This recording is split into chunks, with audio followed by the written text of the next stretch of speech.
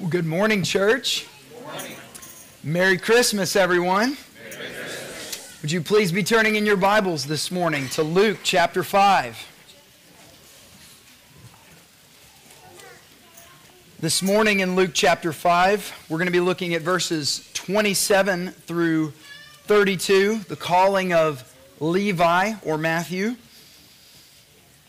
And as I read these words now, please know that these are the words of the Lord.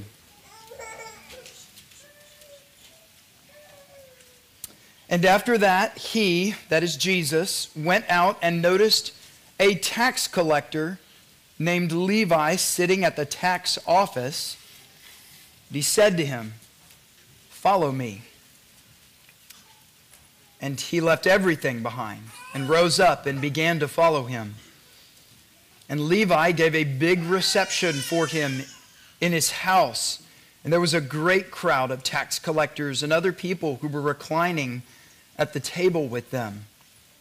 And the Pharisees and the scribes began grumbling at his disciples, saying, "Why do you eat and drink with the tax collectors and sinners?"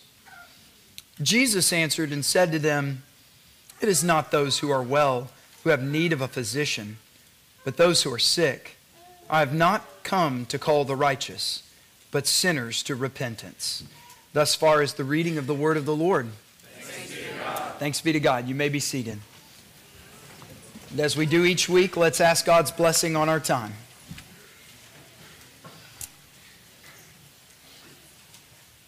Father, we come here this morning as a people who have heard the words, "Follow me." We who were the undesirables, we who were broken, we who were in need of a Savior, and He spoke to each one of us in our heart through the gospel, saying, "Come, follow me." Thank you for that. That's what Christmas is all about. That's why you came.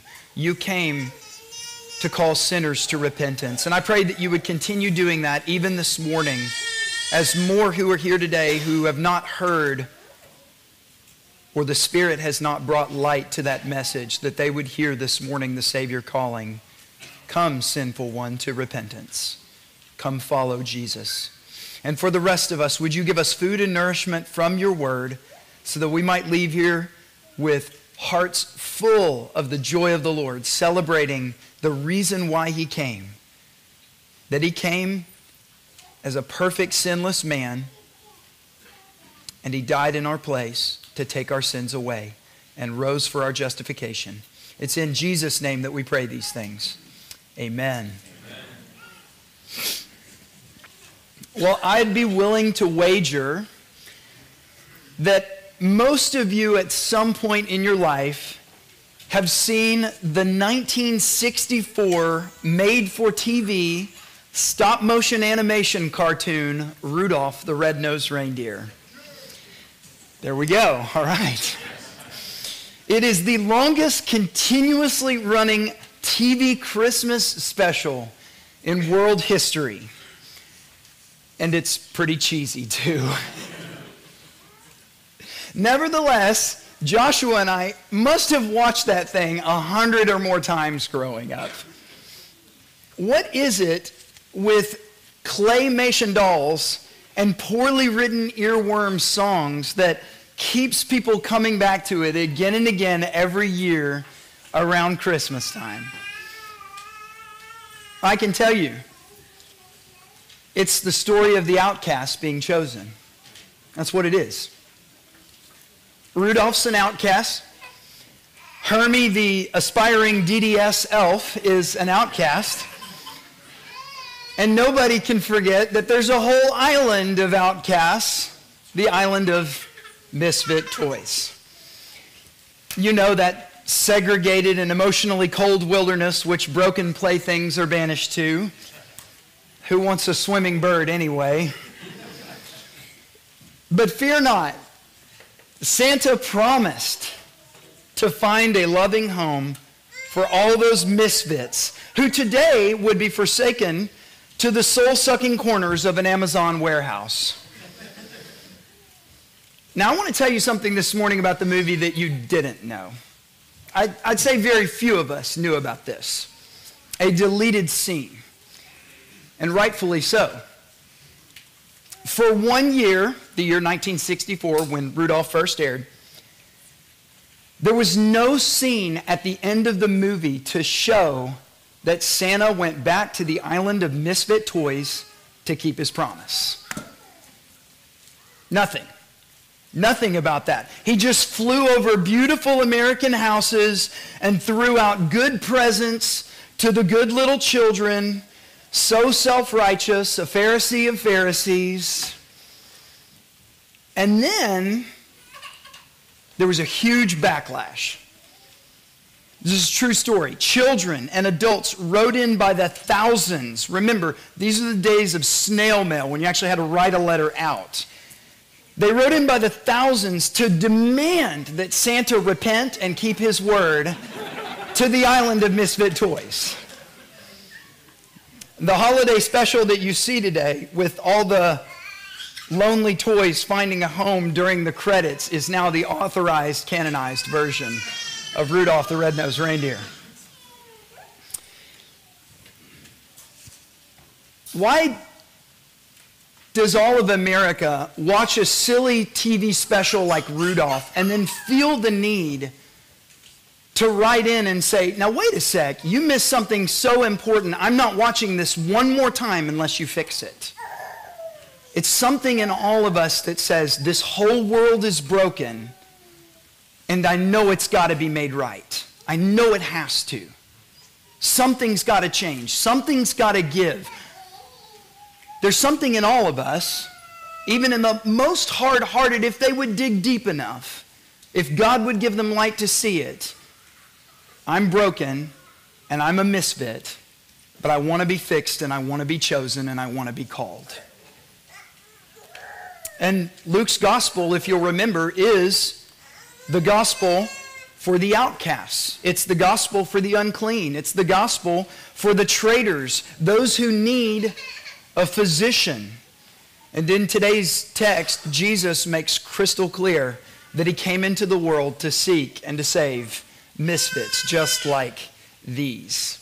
Well, in verses 27 to 29 this morning, we are going to see the disposition of our Lord Jesus and the inevitable fruit of his love for the misfits. And then in verses 30 to 32, we'll see the disappointment of the Pharisees and the dispatching of their argument by our Lord. The disposition of Jesus and its inevitable fruit, and then the disappointment of the Pharisees and the dispatching of their argument. Well, let's begin with verse 27. In last week's text, Jesus had a crowd of onlookers on the edge of their seats. While claiming to be the Son of Man from Daniel 7, he healed a paralyzed man with a simple command: rise, take up your bed, and go home. And what we read about today is sometime after that. If you'll look at the beginning of verse 27, it says, sometime after that, the calling of Levi took place. Now, Mark's gospel gives us a little bit more detail at this point. In Mark chapter 2, verse 13, you don't have to turn there, but listen as I read. And he, that is Jesus, went out again by the seashore, and the entire crowd was coming to him, and he was teaching them. Much of Jesus' earthly ministry took place near the Sea of Capernaum, which is the most likely location for this event that we're going to read about this morning. Luke continues in verse 27 of our passage. And he went out and noticed a tax collector named Levi sitting in the tax office, and he said to him, "Follow me." Now, what you have to see first is the way in which Jesus recognized Levi. The Legacy Standard Bible that I'm reading from this morning translates the Greek word etheasato into the English word noticed. Most translations use the word noticed, and others will use a word, Jesus saw Levi. But the problem with these two words, noticed or saw, is that it almost makes it seem like it was a coincidence. Jesus happened to be walking by and he just noticed, oh, look, there's a tax collector. Or he saw him over there sitting at his tax booth.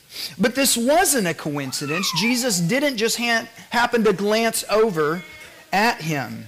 Theosado communicates intentionality. It means to view attentively, to contemplate, to discern, or even to perceive one or something. The only translation I could find that captures this well is the less than helpful NASB 2020 version, which says, after that he went out and he looked at a tax collector named Levi. What Luke wants us to see here is the disposition of our Lord Jesus towards this rascal character. First off, consider Jesus' initiative. It's Jesus' initiative. It wasn't Levi's. All was on Christ in noticing and singling this man out. He looked because he intended to choose Levi. He purposed to stare this man in the eyes, get his attention, and then call him to be a disciple. Our Lord didn't go about his days like some jello-hearted pietist, wobbling to and fro by external forces, a soft man whose locus of control was completely outside of himself. Everybody was determining what Jesus was going to do because of their actions. That's not our Lord. He knew exactly what his mission was about, and he knew what, or rather in this case, who he was looking for. He was looking for sinners. By Jove, here in our text this morning, he's found one. The man's name is Levi, which means joined or united. This is Luke's name choice for him. You heard me say in the beginning that his other name is Matthew, and both Gospels, Matthew and Mark, call him Matthew in their accounts of this story. There's a lot of debate about that name change, and people often had two names in those days. Consider Simon and also Peter. And given the similarities in the synoptic Gospels, it's hard to argue that they're two different people, that there was a Matthew disciple and that there was also a different disciple, both of them tax collectors, but this guy's Levi and that guy's Matthew. Luke tells us, as I just mentioned, that he is a tax collector and that he was in the middle of doing business when Jesus found him. Now, back in mid-October, Jeremy Mefford mentioned the tax collectors in his exegesis of Luke 3. That was when they came before John the Baptist and asked for wisdom for what they should do, how they should go about their business now that they had gone through the baptism of repentance. Let me give just a brief refresher of some of the things that Jeremy said back then about the tax collectors.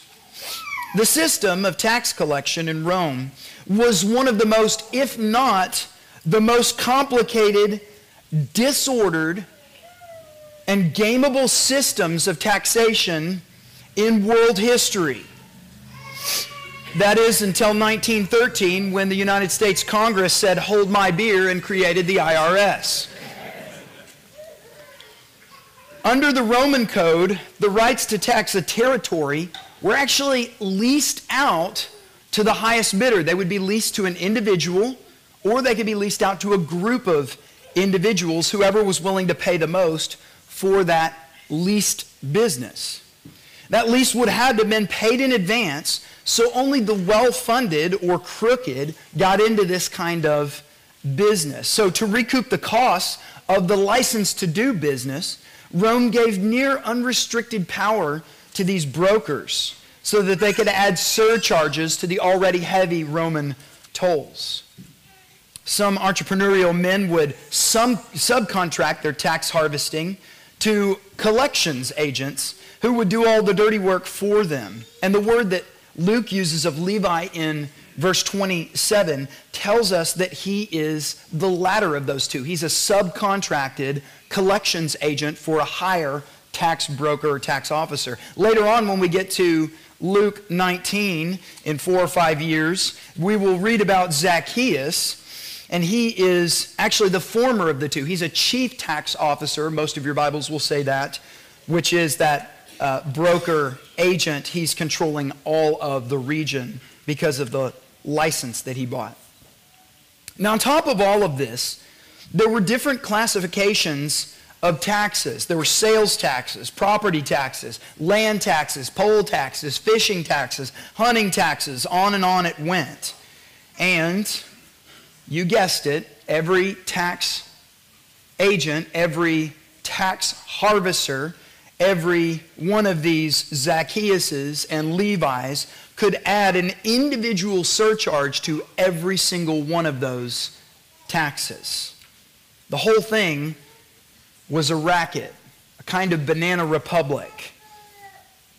Nobody loved tax collectors. Lucian, a 2nd century non-Christian writer, compared tax collectors to adulterers, pimps, yes men, and informers.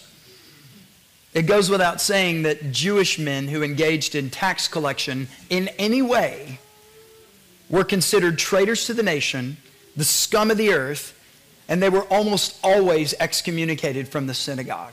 They couldn't have any part in the religious life of their fellow Israelites.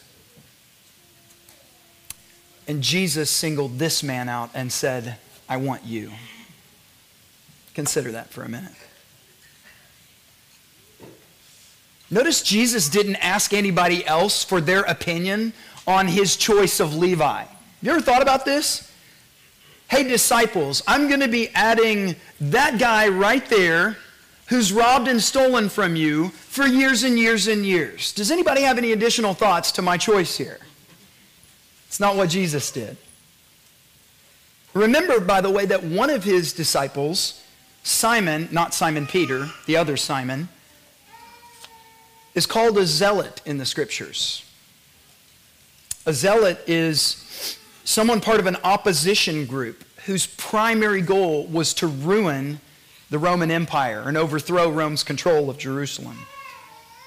And Jesus chose a tax collector employed by Rome, whose job was to increase the revenue and the power of Rome, to work alongside an insurrectionist of Rome. That's interesting. Jesus also chose, you remember just a few weeks ago, Peter, James, and John, fishermen off the Capernaum shoreline. And that's the same shoreline that Levi's tax booth was likely set up on. I wonder what kind of tax harvesting he was doing with a tax booth on the shoreline. Peter, James, and John had likely stood in line at that same station, surely with all the tender love and concern for Levi in their heart. And they had to hand over part of their daily haul to this man. All their hard work, and they had to give a significant portion of it away. You can imagine the disciples. Wait a sec.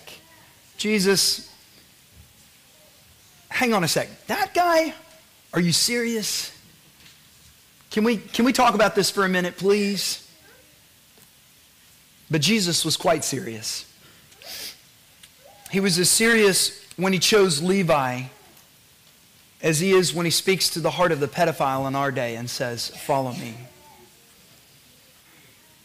Or the prostitute, or the playboy, or the baby murderer, or the lifelong Democrat voter, or the Russell Moore Twitter follower. He was as serious as he was when he chose that person who's a soft complementarian, or the guy who is convinced that saying la la la over and over again is biblical speaking in tongues, or that pastor who made you look like a fool in front of your previous church. He didn't make a mistake when he called that man or that woman who, like Levi, has more than you will ever have, who's in an insanely higher tax bracket than you are, who has more friends than you'll ever have, or a more successful business, or always smiling children.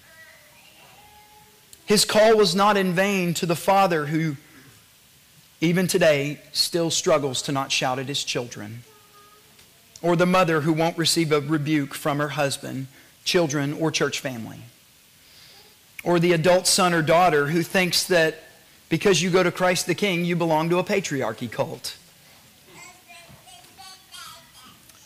Jesus chose misfits.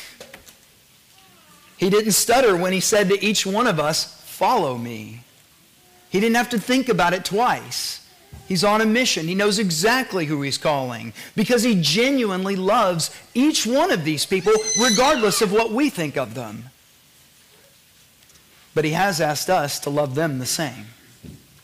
As I have loved you, the Lord said, as I have loved you in the same way, so love one another.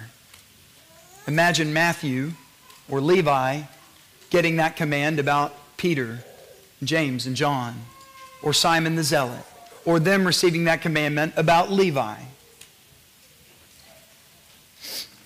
Does your disposition towards the church match your Savior's, beloved? Do you love the people that God chose?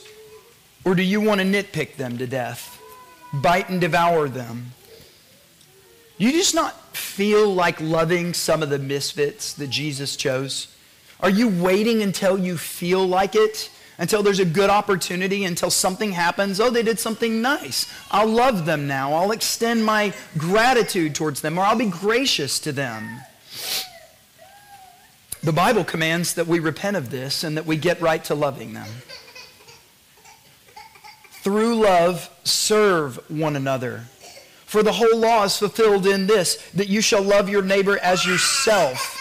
But if you bite and devour one another, beware that you are not consumed by one another. That's a warning to the church. Eugene Peterson rightly asserted that it's a whole lot easier to act your way into a new kind of feeling than to feel your way into a new kind of acting. What can you do right now, church, to act in congruence with Jesus' gracious choice of followers? Number one, start praying for that love towards specific people and also pray for opportunities that you'll get to practice it. I know that's a hard prayer because you know when you pray it, God's going to give you opportunities. And then number two, do something about it. Offer to buy lunch, sit with them at a fellowship meal, offer an encouraging word, give a gift in secret, send a limp-wristed pastor you know a Christmas card telling him you and your family love him and you'll be praying for him all next year. You'll never find the love for all of Christ's people by only hanging out with the sheep that you like and gossiping about the ones that you don't. Now notice this too. Christ's love, his choosing of people, produces exponential fruit for the kingdom. Consider Levi's initial response to Jesus' invitation. Verse 28, and he left everything behind and rose up and began to follow him. Everything, rose, follow. It's very similar to the paralyzed man from the previous story. Rise, take up your bed, that old way of life, but you can walk home now. He walked away from his business and income and security because of what? Why did he do it? It was grace. It was fully leaded grace. Double shot espresso, hot gospel grace. I can hear Levi echoing the words of Paul. He has saved me and called me with a holy calling, not according to my works, but according to his own purpose and grace, which was given to me in Christ Jesus from all eternity, but now has been manifested by the appearing of my Savior, Christ Jesus, who abolished death and brought life and immortality to light to me through the gospel. For this reason I also suffer these things, but I am not ashamed, for I know whom I have believed, and I am convinced that he is able to guard what I have entrusted to him until that day. That's from 2 Timothy 1, verses 9 to 10 and 12. From the pen of Charles Wesley, long my imprisoned spirit lay, fast bound in sin and nature's light. Thine eye diffused a quickening ray. Thine eye, he saw me, he noticed me. I woke, the dungeon flamed with light. My chains fell off, my heart was free. I rose, went forth, and followed thee. That's Levi. That's his story. And that's our story too, beloved. What caused this? What's the means? How does this happen? It is grace. It is all grace. An image bearer marred by sin and through his own life choices shown the social boot to the fringes of society where only adulterers, pimps, yes men, and informers would feel comfortable sitting down to dinner. And then Christ's atom bomb of grace hits, and all things become new. And you can see that fruit fallout of this grace-wrought faith keeps on coming. In verse 29, Levi gave a big reception. Other translations will say a great feast or banquet for Jesus in his house. There was a great crowd of tax collectors and other people who were reclining at the table with them.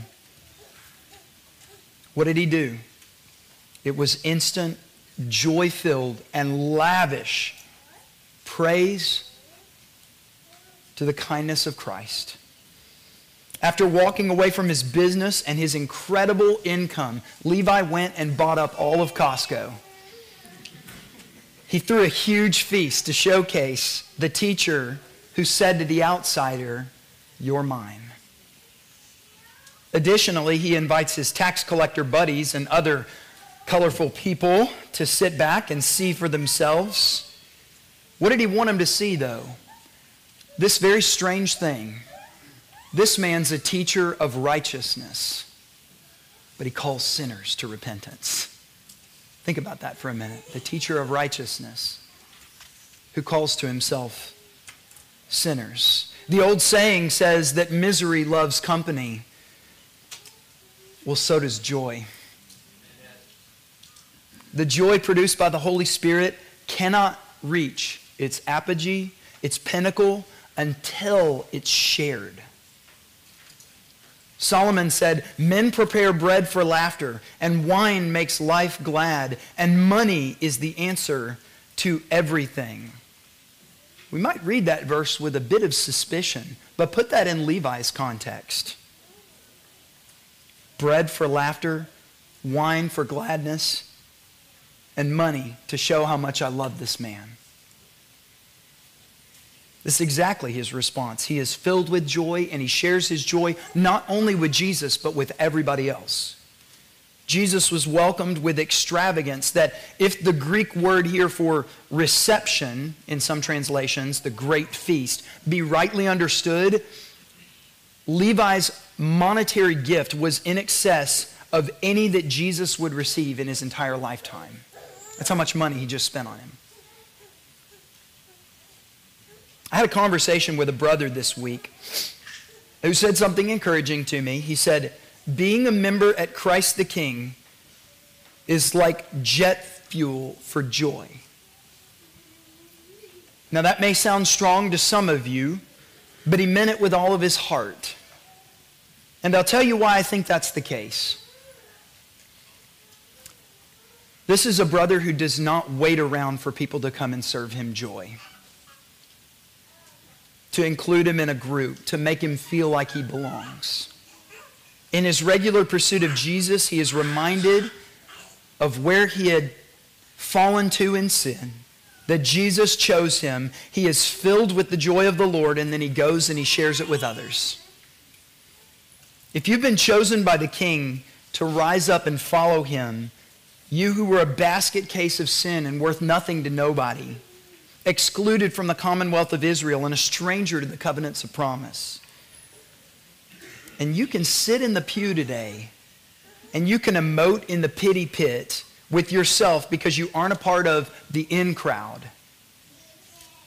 That you don't get to play all the reindeer games with everybody else.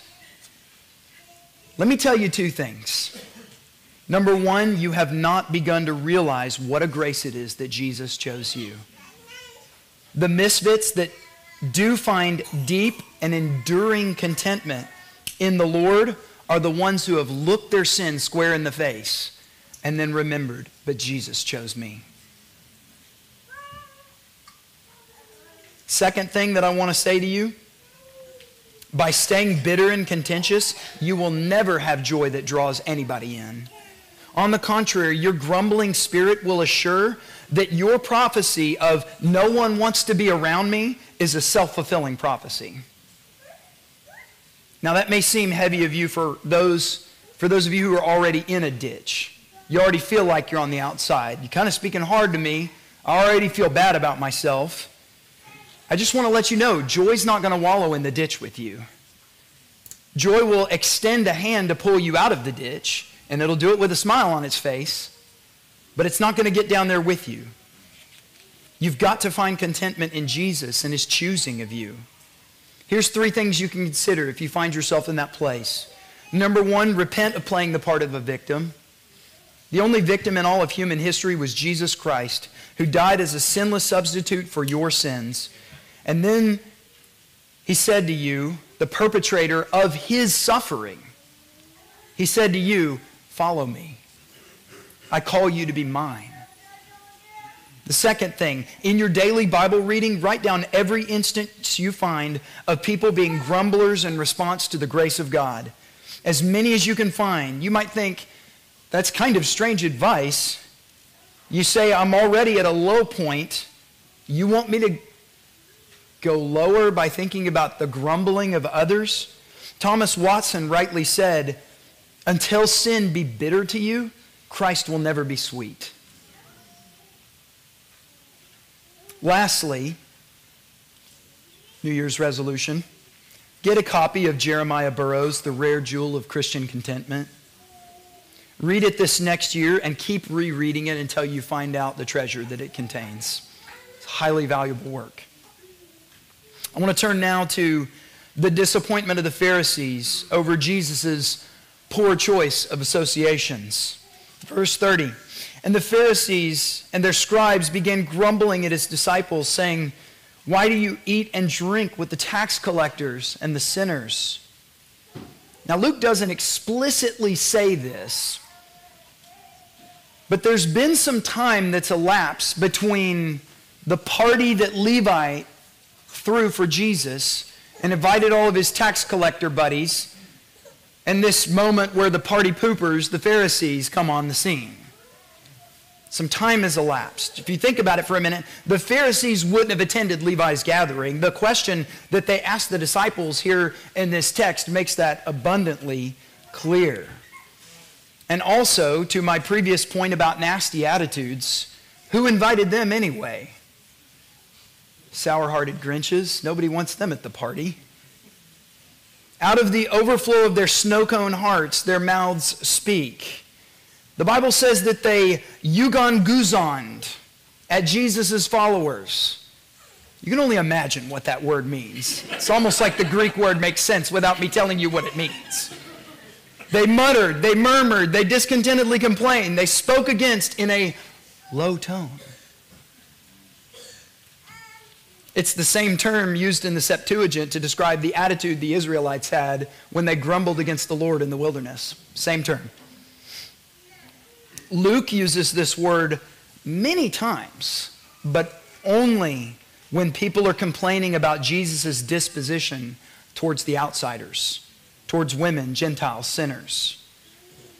Now, to add just a little bit more cringe to this situation, the word also gives us a tone for their attitudes. The word means the cooing of doves. Try and picture them sticking their fingers under their noses, all snooty-like with pretentious egoism, saying, why, oh why, do you drink and eat with tax collectors and sinners? It's obnoxious for me to even try to say it. The issue isn't that Jesus passed sinners in the street. You can't avoid that. Not even the Pharisees could. The issue is that He's sitting down to break bread with them. That He's drinking wine with them. No, don't jump to, well, was He having communion with them? That's not been instituted yet. What we do see here, though, in Jesus' table fellowship is a picture of a deeper level of association than saying, howdy neighbor, on the sidewalk. According to the teaching of the rabbis, salvation came through segregation. Sinners are sick with sin, and we don't want to catch any sin. Now, do we? So you should mask up and keep 6 feet of social distance, Avoid gatherings of more than 6 people. Stay locked down. Keep away from anyone who might be contaminated. Well, that's not the righteousness of the Pharisees. That's 2020 America. But I repeat myself. Another sorry piece to this joy-swallowing bunch is the you in verse 30 is plural, referring to the disciples. Their issue is with Jesus. The text makes that clear. The teacher of righteousness who sups with sinners. But notice how they passively, aggressively point their complaint towards those in his orbit. They're not only wrong, they're cowards about it. If you think about it, a man just passed from death to life as Jesus called him to follow. Today, December the 24th, 2023, Levi, the former tax collector, still lives because of Jesus. But this band of dead-hearted Henry Potters are scheming how to ruin the Savior's party. Remember, the feast was for Jesus, and Jesus was worthy. Now, I want to get to Jesus' response and the exact issue that the Pharisees were targeting in just a minute. But let me go back to what I said earlier about party poopers. Here we are on the cusp of some of the greatest Messiah-glorifying celebration of the year. Every Advent, the wet blanket bandits, a.k.a. the children of the Pharisees and their scribes, seem to come out of the woodworks and try to take glory away from Jesus in his celebrating church. The Grinch didn't steal Christmas. It's true. The atheists didn't do it either. Actually, conservative Christianity stole Christmas. The hope and cheer of all the years won't be given to Christ tonight, because Christmas is a secular, pagan holiday. Let's vacuum up this mess into our fundamentalist purity spiral.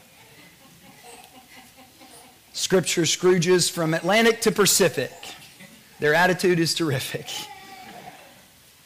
Jesus never told us to celebrate his birthday. We don't even know when it was anyway. By the way, I posted a video in Mattermost by Dr. James White, and he actually explains how you can know that Jesus' birthday was between December the 25th and January the 6th. It's great. You can go look it up. Lavish feasting is considered to be gluttonous and wasteful, and we can give all that money to the poor. Wine and strong drink leads to dissipation and the loss of self-control, virtues of Christianity. The hosting of great parties is self-centered and pompous, a show of pride. Watching holiday movies and reading holiday books dilutes the minds of our young ones who should be fasting and praying and memorizing Scripture and living radical lives for Jesus, selling all their possessions and giving them to Christian charities that spend just enough to keep impoverished people in poverty while making us feel really good about ourselves. Spending holidays with family singing "We Wish You a Merry Christmas" is sub-gospel, because real Christians would never sing a song without the name of Jesus in it, and truly righteous people wouldn't sing Christmas songs anyway. There's only one way to respond to this. Bah humbug. Now, be careful and hear exactly what I'm saying. It is possible to celebrate Jesus well without celebrating Christmas. But I want to tell you something. I don't know anyone who does. I don't know anyone who does and does it well, maintaining joy and fellowship with others who put up trees and watch movies about Santa Claus or elves that put maple syrup on their spaghetti. I'm not speaking infallibly here. I'm just one guy. But the people that I've met who are anti-holidays seem to be trying to flex some moral superiority over those that do celebrate. You know what Jesus doesn't do here? He doesn't throw a penalty flag on Levi for excessive celebration. You know what Jesus doesn't do here? Starting a purity spiral, telling his host to get the rabble out of here. Salvation comes through segregation. Pass the wine to somebody else. Get it out of here. Get those high dollar cuts away to the poor. Let's fast and start a soup kitchen with all this extra stuff that we've got. But here's the reason. And this is what's so important for us to walk away with today. Jesus understands that lavish joy in response to his mercy is both righteous and inevitable. So there are people here today who are really bothered by the materialism around Christmas time. It sickens you during the Christmas season. Your kids, all they talk about is presents and candy and getting and getting and getting. You're the parent. Shepherd them through it. Find ways to change the focus from themselves to Christ or others. Take them shopping to buy their friends gifts instead. Visit a hospital or fire station to share cookies. Sing songs. Give Christ's love to those who have it hard over the holidays. Create ornaments from Old Testament types and shadows of Christ to hang on your tree to remember Christ. If you take the season off from putting up a tree one year or giving gifts of certain sizes or proportions, fill the empty space with stories and outings and family games and meal prepping together to celebrate. And none of those opportunities dies after tomorrow. Christmas runs through Epiphany. That's the time when it's supposed that the wise men finally made it to Jesus, but that would be January the 6th, 25th of December, January the 6th, 12 days of Christmas. But please, beloved, kill the Pharisee Grinch in you. Kill it. Put it to death. The one who doesn't see why we should have all this celebrating. Did Levi have a reason to celebrate? Absolutely he did. In fact, later in Luke, when we come to the prodigal son story, the older son, think Pharisees, throws a tantrum about the feasting and joy of his misfit brother. To which the father replies, we had to celebrate. We had to. It was fitting. It was needful. It was meet. It was necessary. Why? For this brother of yours was dead, and he's come alive again. He was lost, and now he's found. What did Jesus come into the world for? For that. Why do I want to celebrate? Because of that. Because Jesus, our Emmanuel, God with us, came into the world to save sinners. And now we come to our Lord's dispatching of the Pharisees' prejudice. Jesus in verse 31 answered and said to them, it is not those who are well who need a physician, but those who are sick. Not those who are well, but the sick. This isn't a tacit approval of the Pharisees' current standing before God. The implication is much deeper than that. The Son of Man of Daniel 7, the new and better Adam, David's true son who will sit on the throne forever, is a king. And the hands of a king are the hands of a healer. And what good will that king, the great physician, do to a bunch of people who don't need, or more precisely, don't see the need for their healing? And his healing only works one way. It works through repentance. He says in verse 32, I have not come to call the righteous, but I have come to call sinners to repentance. Imagine you come across one of those people who sit on the side of the interstate, looking destitute, holding out a sign that says something like, no home, no money, we'll take anything. And it always sounds good. Sounds like that person's aware of their need. Something in a Christian that wants to help them, wants to reach out, wants to meet the need. Imagine you roll down your window and you say to this individual, sir, why don't you walk over to McDonald's across the street and I'll buy you whatever you want for dinner tonight. And the man responds, no thanks, man. I'm good. Everything a man needs to thrive can fit inside this grocery cart. Now, I know that sounds a little far-fetched, but that's about where the Pharisees are at this point. Jesus can see their need, but they can't. What does repentance look like? Jesus tells us in chapter 18 of Luke's gospel, which, by the way, is another story between a Pharisee and a tax collector. He told this Pharisee to some people who trusted in themselves that they were righteous and viewed others with contempt. Two men went up into the temple to pray, one a Pharisee and the other a tax collector. The Pharisee stood and was praying these things to himself. God, I thank you that I am not like other people, swindlers, unjust, adulterers, pimps, yes men, prostitutes, or even this tax collector. I fast twice a week. I pay tithes of all that I get. But the tax collector, standing some distance away, was even unwilling to lift up his eyes to heaven, but was beating his chest, saying, God, be merciful to me, a sinner. I tell you, the tax collector went to his house justified rather than the other. For everyone who exalts himself will be humbled, but he who humbles himself will be exalted. That's the reason that Jesus came. He came to find people who were low like that, the poor in spirit. Theirs will be the kingdom of heaven. Last week I spoke of what I believe is a biblical, hope-filled expectation for the future. This world will be changed as we disciple the nations and establish God's father rule over this whole earth. Righteous laws, faithful legislators, just business dealings, fair and holy punishment for wrongdoers, abortion mills shut down forever, schools educating children in the paideia nuthusia of the Lord. For some of you, that perspective may be new, and it may be very exciting. We're going to win. In the end, we're going to win.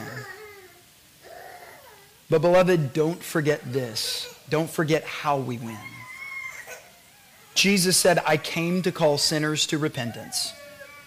In chapter 19 of Luke, the Son of Man has come to seek and to save the lost. In 1 Timothy 1:15, the saying is trustworthy and deserving of full acceptance, that Christ Jesus came into the world to save sinners. In the creation of the world, man was the last thing that God created. But in his recreation of the world, Jesus begins by recreating new men. And those new men go into all the world and recreate more new men through the preaching of the gospel, until the knowledge of the Lord covers the earth as the waters cover the seas. That's how God is doing it, how he's always done it. Don't forget it. As much activity as we do downtown, as much as we go before the legislators, as many laws as overturn abortion, all the things that we do to spread the workings of the gospel out our fingertips into every area of society, don't forget, Jesus Christ came to save sinners. Let me tell you one more thing about Rudolph. The puppets used in the 1964 film were given away to family and friends of those who produced the movie. Those children played with those toys over and over and over again, and so they went the way of all toys. The only known remaining original Rudolph and Santa set was brought on the Antiques Roadshow in 2005. However, the pair only appraised for several $1,000s. Not that anyone in here watches Antiques Roadshow, but if you do, several $1,000s is not very much.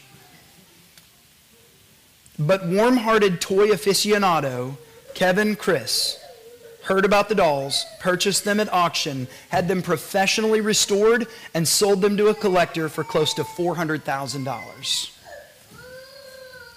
A man with the right demeanor making old things new. This is a picture of the mission of Christ Church.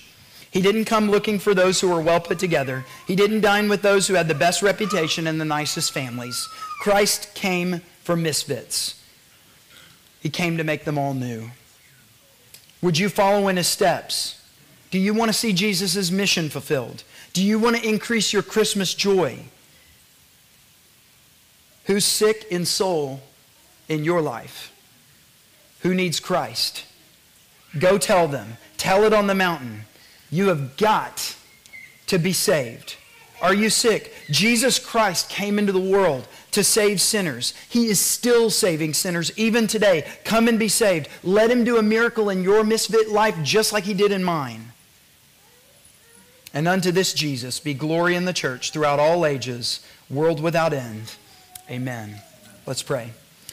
Father, we thank you for Christmas joy that only comes through Jesus. but how Jesus has impacted the world to where the stories of Jesus are even hidden everywhere around us, even in Christmas movies that never mention his name. Oh Lord, let us find joy in Jesus in a myriad of different ways and celebrate him this season, and then invite those who are misfits, outcasts, sinners, perpetrators, and all sorts of rabble to come and dine with us, to see the glory of Jesus, so that the wedding hall may be filled with guests on that day when he returns. It's in Jesus' name that we pray. Amen.